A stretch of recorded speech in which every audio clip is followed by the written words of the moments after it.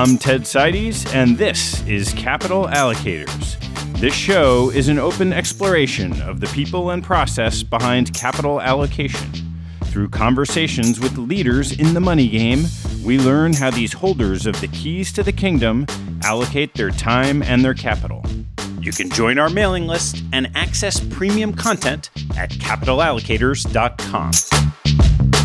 All opinions expressed by Ted and podcast guests are solely their own opinions and do not reflect the opinion of Capital Allocators or their firms. This podcast is for informational purposes only and should not be relied upon as a basis for investment decisions. Clients of Capital Allocators or podcast guests may maintain positions in securities discussed on this podcast. My guest on today's sponsored insight is Aaron Sack, the head of Morgan Stanley Capital Partners, Morgan Stanley Investment Management's middle market private equity business. Our conversation covers Aaron's path to Morgan Stanley 16 years ago, the strengths and weaknesses of investing under the umbrella of the bank, and his team's investment principles and approach across sourcing, due diligence, deal-making, and operational improvements. We close discussing the current market dynamics, competitive positioning, and Aaron's favorite investment example. Please enjoy my conversation with Aaron Sack. Aaron, thanks so much for joining me. My pleasure. Thanks for having me. Take me all the way back to how you first got into this business. Sure. It's a long way back, but I was absolutely an accidental transplant from a heavily liberal arts background in college. I went to Dartmouth College. I was an English and French major. I had no clue what investment banking was. I certainly had no clue what private equity was, nor did I ever intend or want to be in such a profession. However, through osmosis, I learned a little bit as we got toward junior, senior year about what my peers were going off to do, and it sounded very interesting, but probably not for me. A little bit more left brain and applied for some advertising and marketing jobs and did not get them. Went to France on a Fulbright scholarship and was wandering around Paris while my friends were at Morgan Stanley working 20 hours a day. A few years later, intent on going to law school, I did a year, and I'm grateful I did, at a corporate law firm in San Francisco, where I was surrounded by abject misery and despair and was warned against going into corporate law.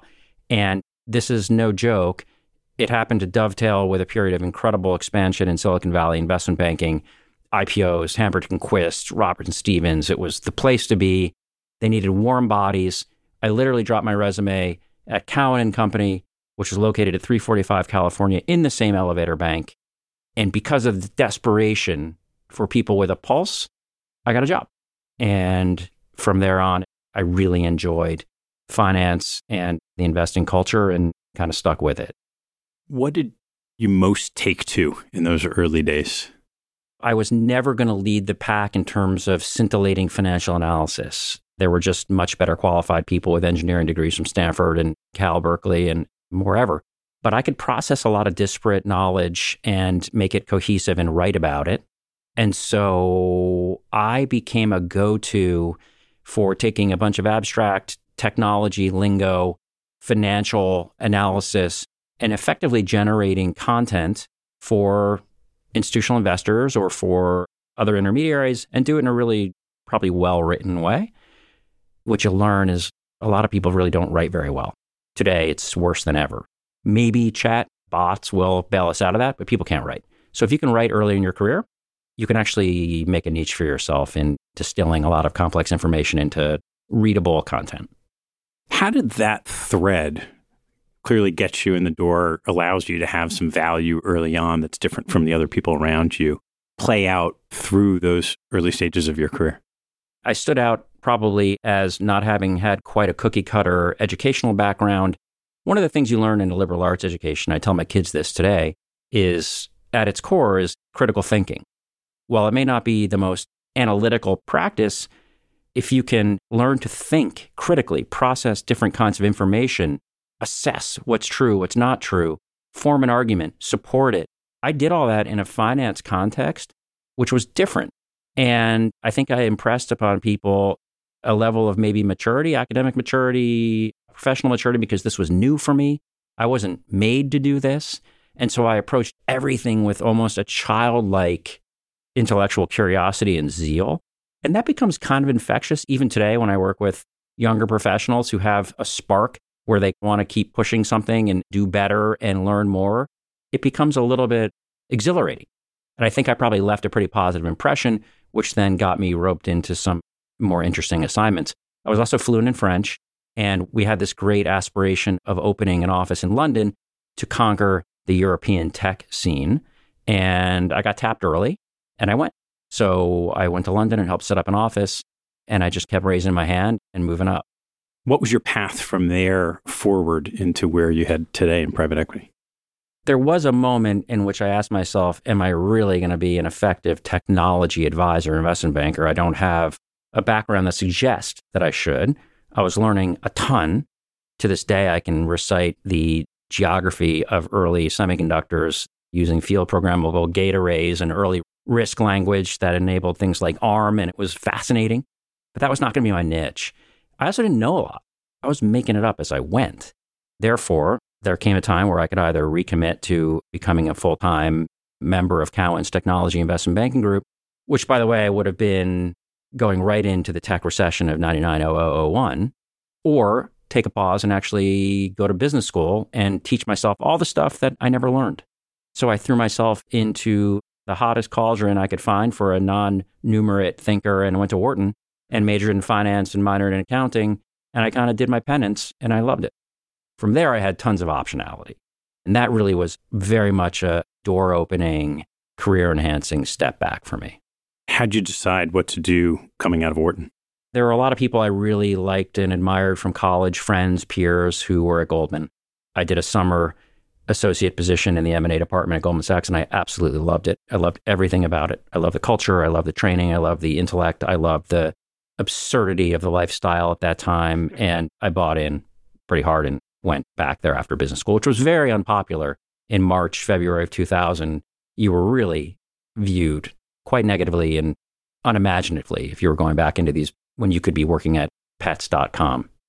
So circle back now, just from that perspective of doing something that previously to that point in time had been very popular. As you said, it was kind of unpopular when tech was going wild. You could probably say the same thing of, say, 2 years ago, if not today.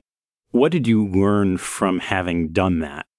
Well, you become deeply skeptical of trends that are suddenly these watershed moments where the future's not going to be anything like the past. And so leave all that behind. And what I can say left a great impression on me was the FT ran an ad. It must have been 2000, maybe late 2000.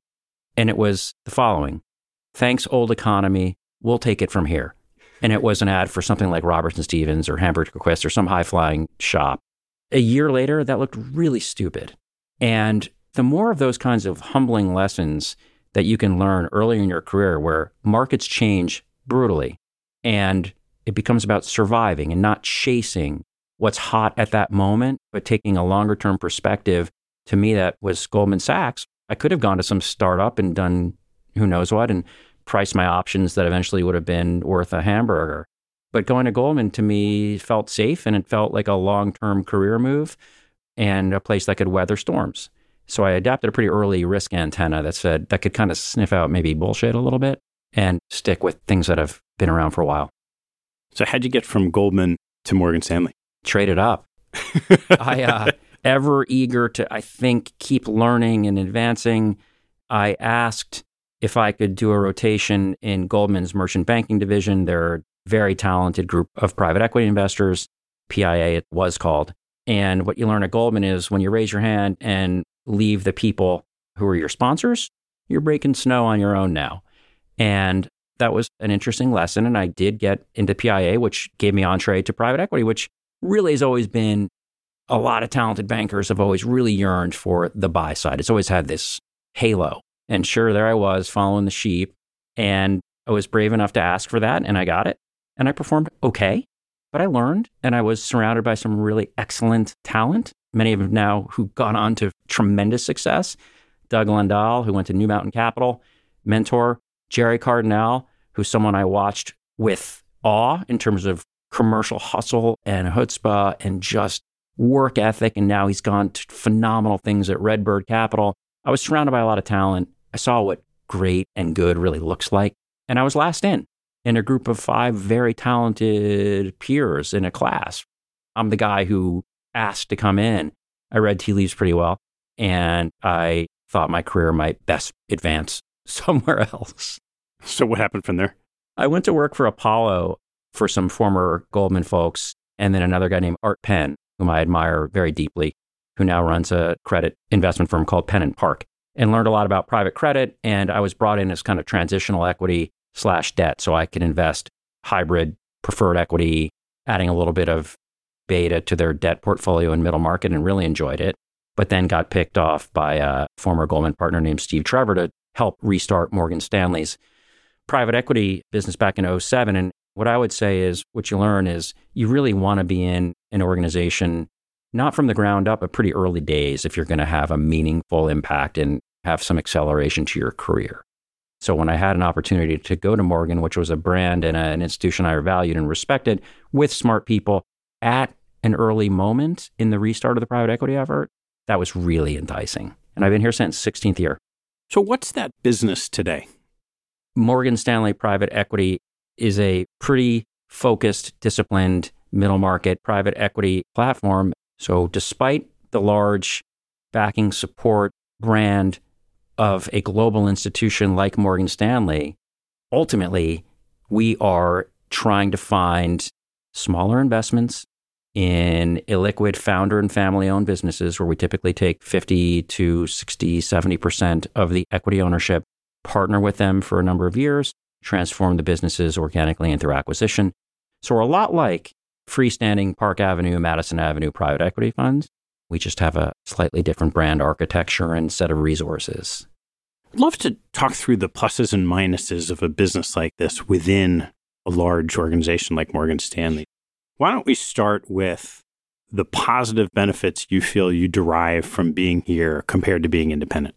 It is in middle market private equity, when you're focusing on fairly tightly held businesses located around the United States, not in New York, not in LA, San Francisco, generally. It is very difficult for a business owner to differentiate and distinguish between all of the varieties of rocks and trees and lakes and rivers and mountains and hills that are the middle market private equity diaspora. I'm not taking pot shots because they're really good investors and they're very smart. However, it's dizzying. Who's good? Who's a good partner? They all look and dress the same. So here's a positive. They kind of know Morgan Stanley. They know it to be a very respected institution, particularly in recent years with some of what James Gorman has done post-financial crisis. The firm is in a great position. We have a very good reputation. We actually lead with that. And it gives us a conversation. It's a conversation starter. You may not love it, but you're going to talk to us and allow us a chance to explain what we do and what Morgan Stanley brings to the table. It's different, number one. Number two, this is a firm, and I can say this now having worked at Goldman, Apollo, and other places. The culture is fantastic here. It's collaborative. It's collegial. It's low ego.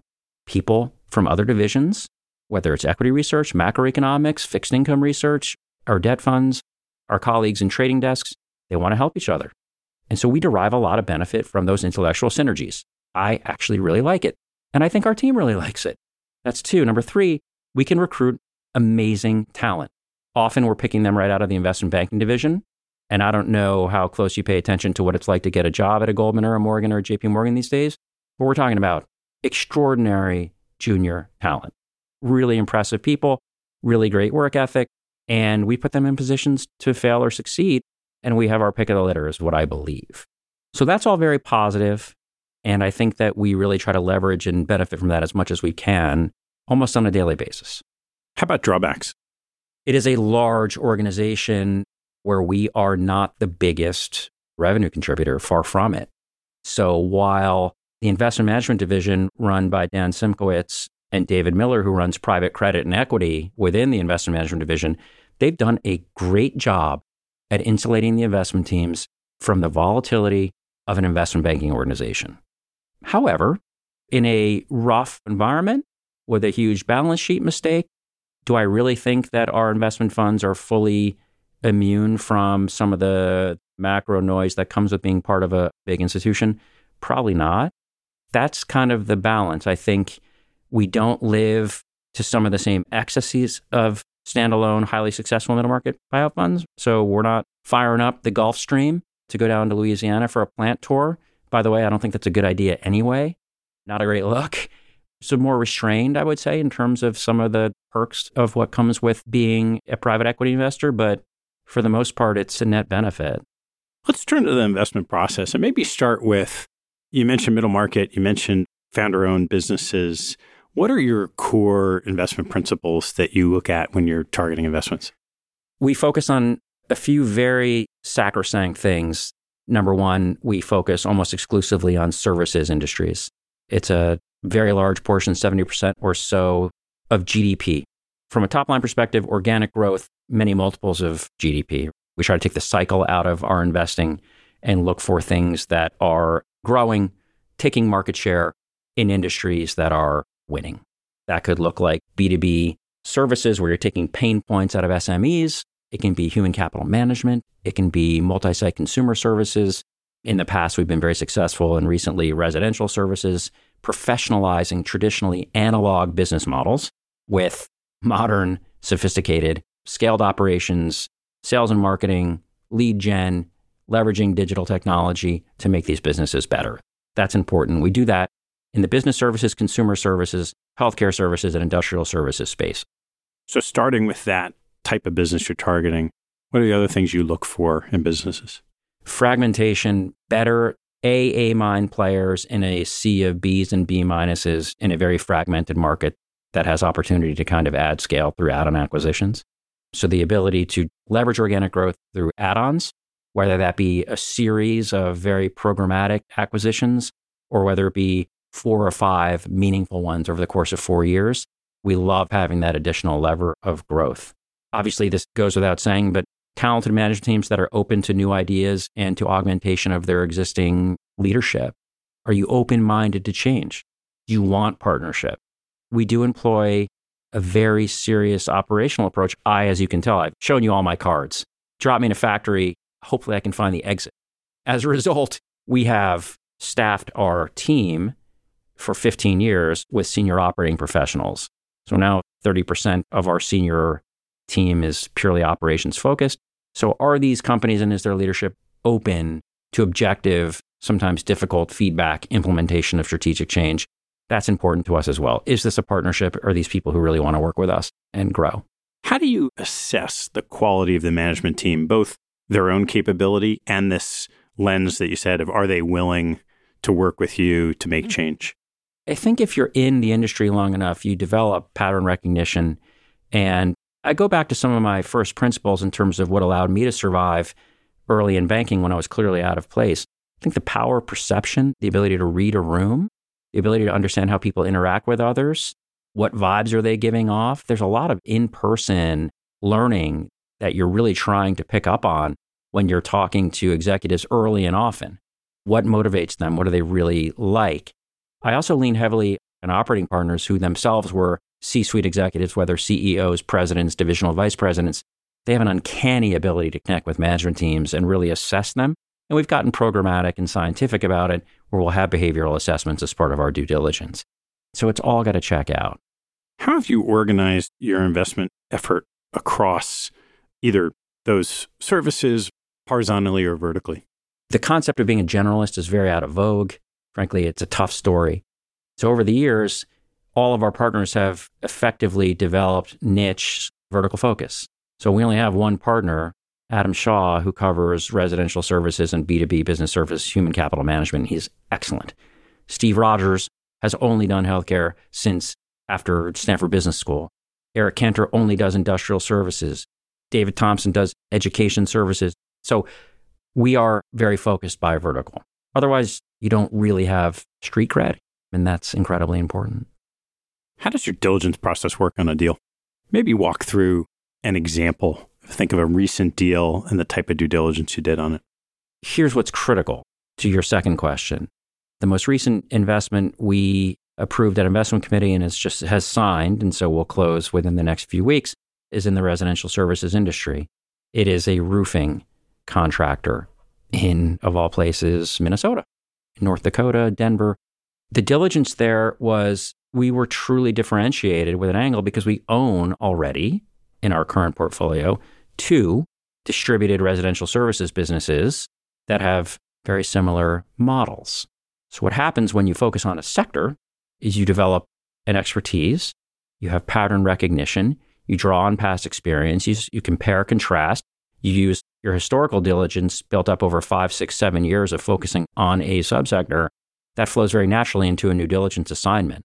So the team and our investment committee knew what to do, knew what to look for, knew what good looked like, knew what great looked like, knew where this company stood, was able to uncover their deficiencies, their strengths, et cetera, using a well-worn path.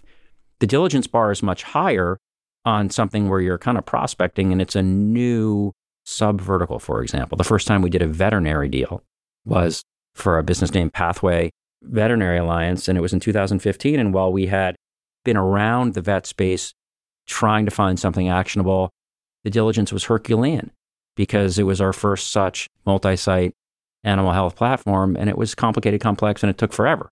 That's a much more, I would say, intensive labor time experiment. You leverage everyone you've ever met with an expertise in the sector. You collect opinions. You collect expert advice.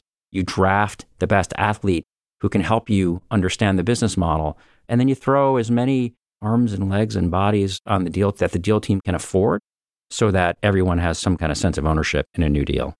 If you look at this recent deal, this Minnesota roofer, what are the deal dynamics in the market today? Fascinating. Very small group of people invited to meet the owners, owned by a regional, smaller private equity fund. Talented investment banker who covers the space, knew the 7 to 10 private equity funds that have been around this sector. By the way, that is a minuscule number of people. Think about that. We're in an environment where bankers who are our partners are trying to be efficient with management team's time, not waste a lot of time, and basically select from highly pre-qualified people for efficiency, speed, certainty, and pricing. 1 of 7, been there. We know Resi Services. We have a good reputation. Our team here is great. They down-selected to 2 parties with substantial work yet to be done. Such was their level of confidence that of the remaining 2 parties, one of them would get there in a very real way. And that's exactly what happened. That is a very different process dynamic. The bar is very high to be included in a small handful of people. Contrast that with 3 or 4 years ago, the wider net you cast, the more people who are desperate to put money out the door, the better a chance you had a silly outsized buyer who may or may not have been qualified to acquire the business, getting you that outperformance and an exit. So it's a very different, more discerning market, but it's one we actually are very comfortable operating in. What did you see in both the pricing and the financing markets for the deal? We are putting more equity in than we historically have, but I also just want to correct one misconception, which I just love. You can't read an article on private equity. They don't insert the tagline, private equity firms acquire businesses mostly using debt. Show me one of those. I would love some of that. That's never been the way it is in middle market private equity. Certainly not the way it is now. So the financing was there. It was interested. It was constructive, but it was senior only through something like 3-ish turns of EBITDA, not 7 or 8 or 9 or whatever people out there reading about private equity think we do. And we put a lot of our own equity in, and the management team and the sellers rolled quite a bit. So you see more creativity, you see more skin in the game, and that's exactly where we should be in the cycle. What do you think that implies for your expectations of returns going forward? That's a great question. The problem here is private equity professionals fall in love with their own portfolio companies and are convinced, yeah, I'm sure other people will probably have to take their marks down a little bit. It's a tough economy. Not us.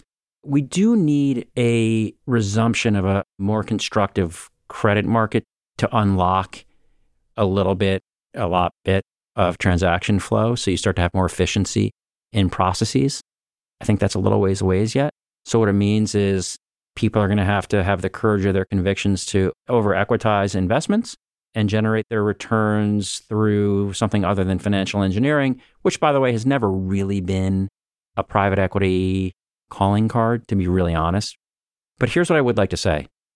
We've been waiting for this moment for a long time because we work exhaustively on value creation planning, and we've incorporated operating partners who are full members of our investment committee and in our carry pool and joined at the hip with us because we think real value creation comes from that kind of expertise, and we're willing to share the upside.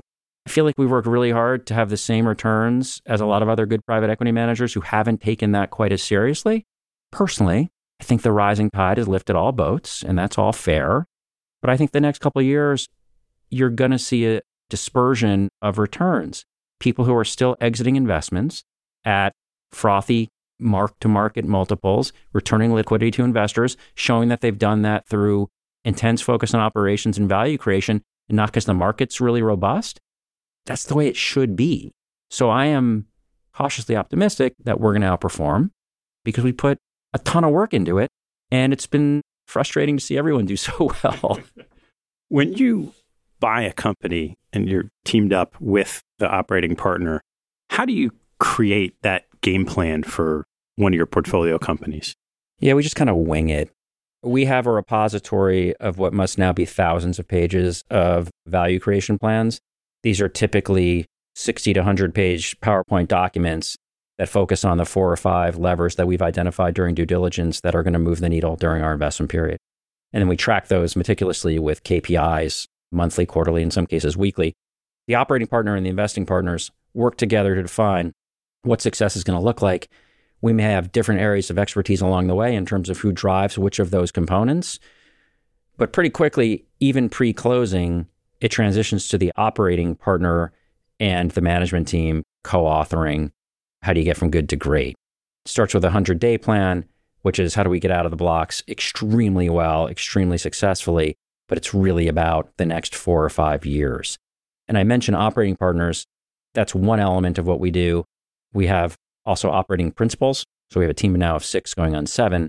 And in addition, we enlist former executives from our portfolio companies who are now looking for value-added board positions. And so we do try to group hug the value creation process, structure it, document it, measure it. Among the different lenses of improvement, where have you found the most success over time?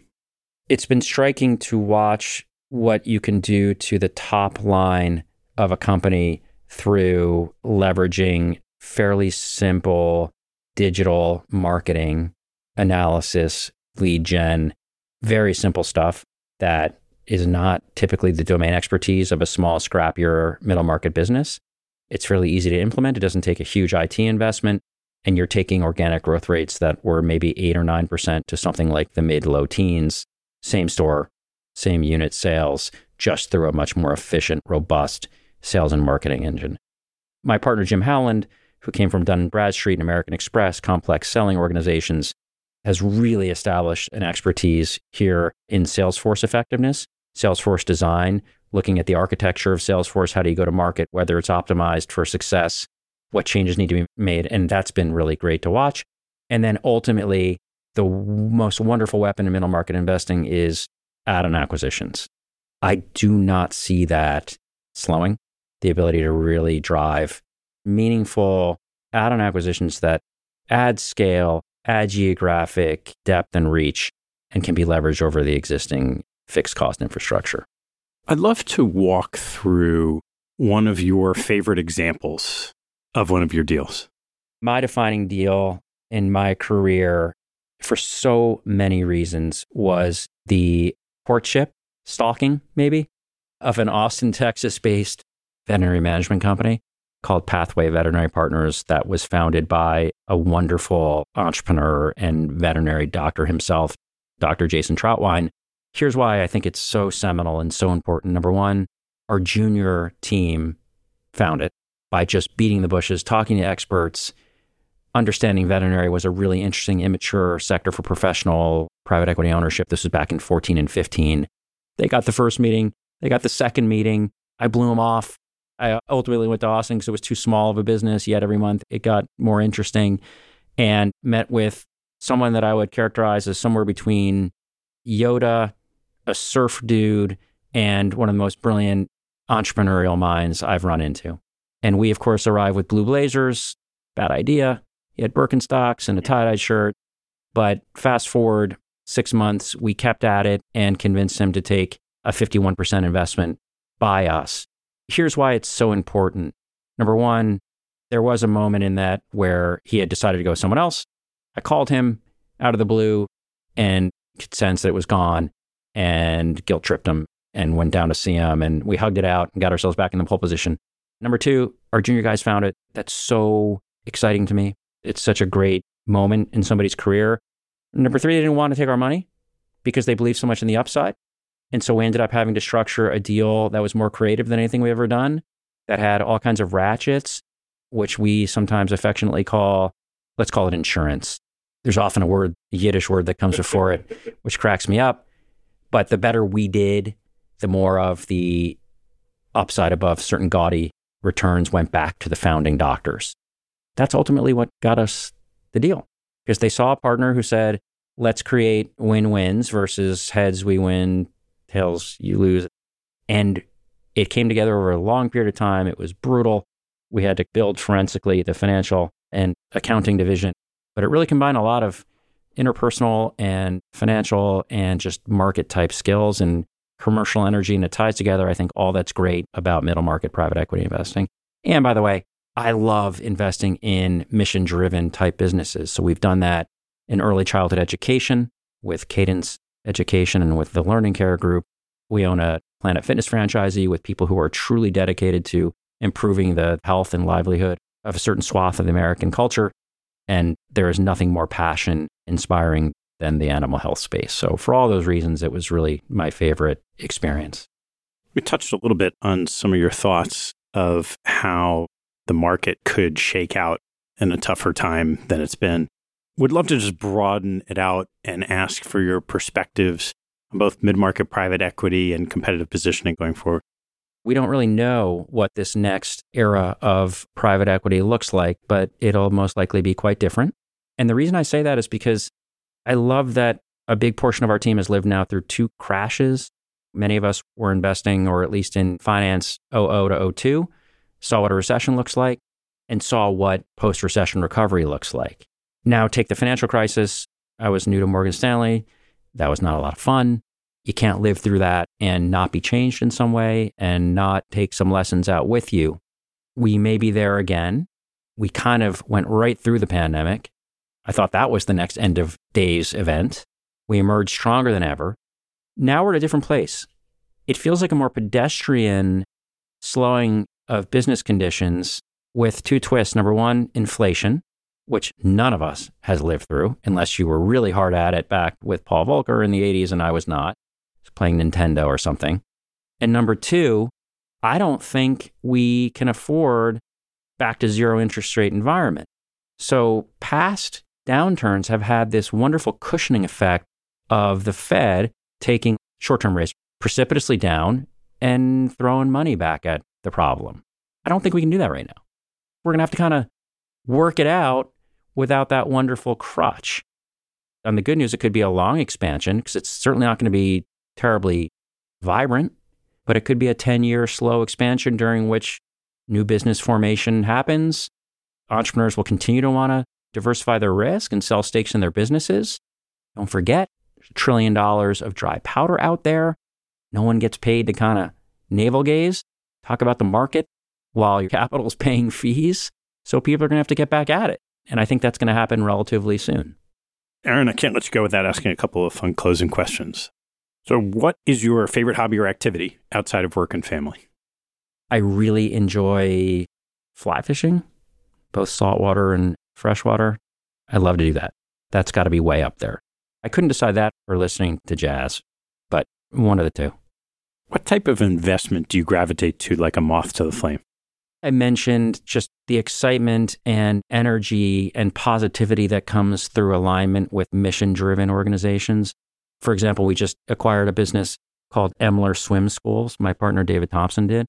Its mission, founded by a woman named Jan Emler, was to stop so many kids from dying in backyard swimming pools and at YMCAs because no one was teaching kids how to swim at a very early age.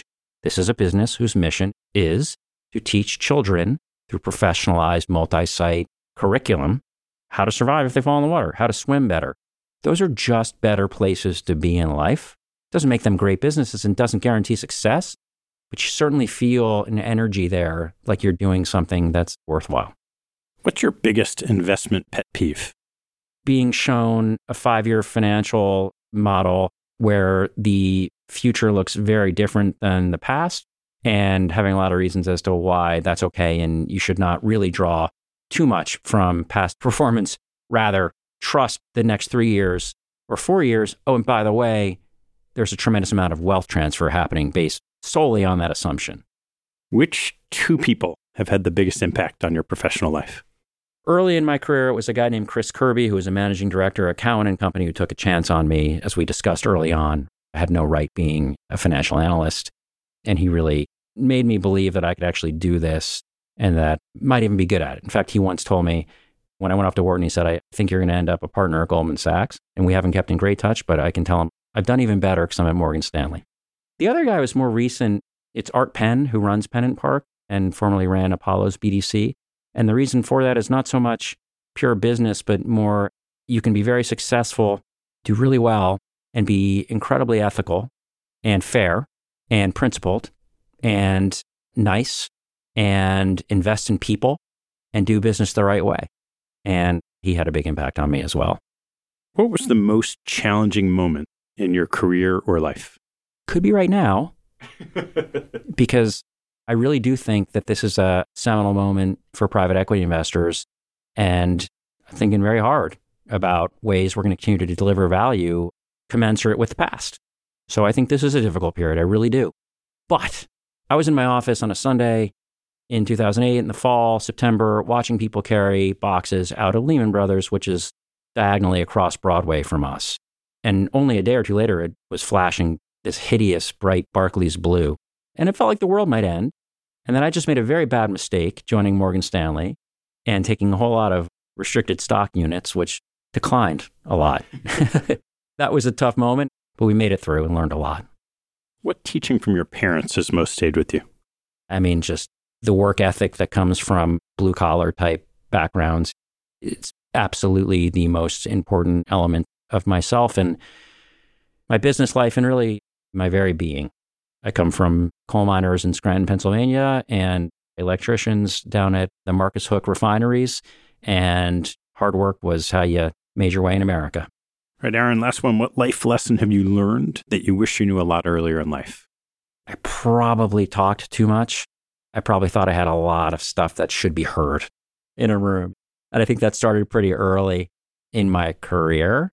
And the cliche that God gave us, 2 ears, 2 eyes, 1 mouth, probably a logic to that ratio. The power of listening, gathering information, reading a room through ears, through eyes, subtle clues. You can really absorb a lot. Wait to talk till you've really formed a worthwhile point of view. Aaron, thanks so much for the time and sharing this great story. It was enjoyable. Thanks for listening to this Sponsored Insight. Sponsored episodes are paid opportunities for another 12 managers a year to appear on the podcast. If you're interested in telling your story in front of the largest audience of investors in the industry, please email us at team@capitalallocators.com to apply for one of the slots.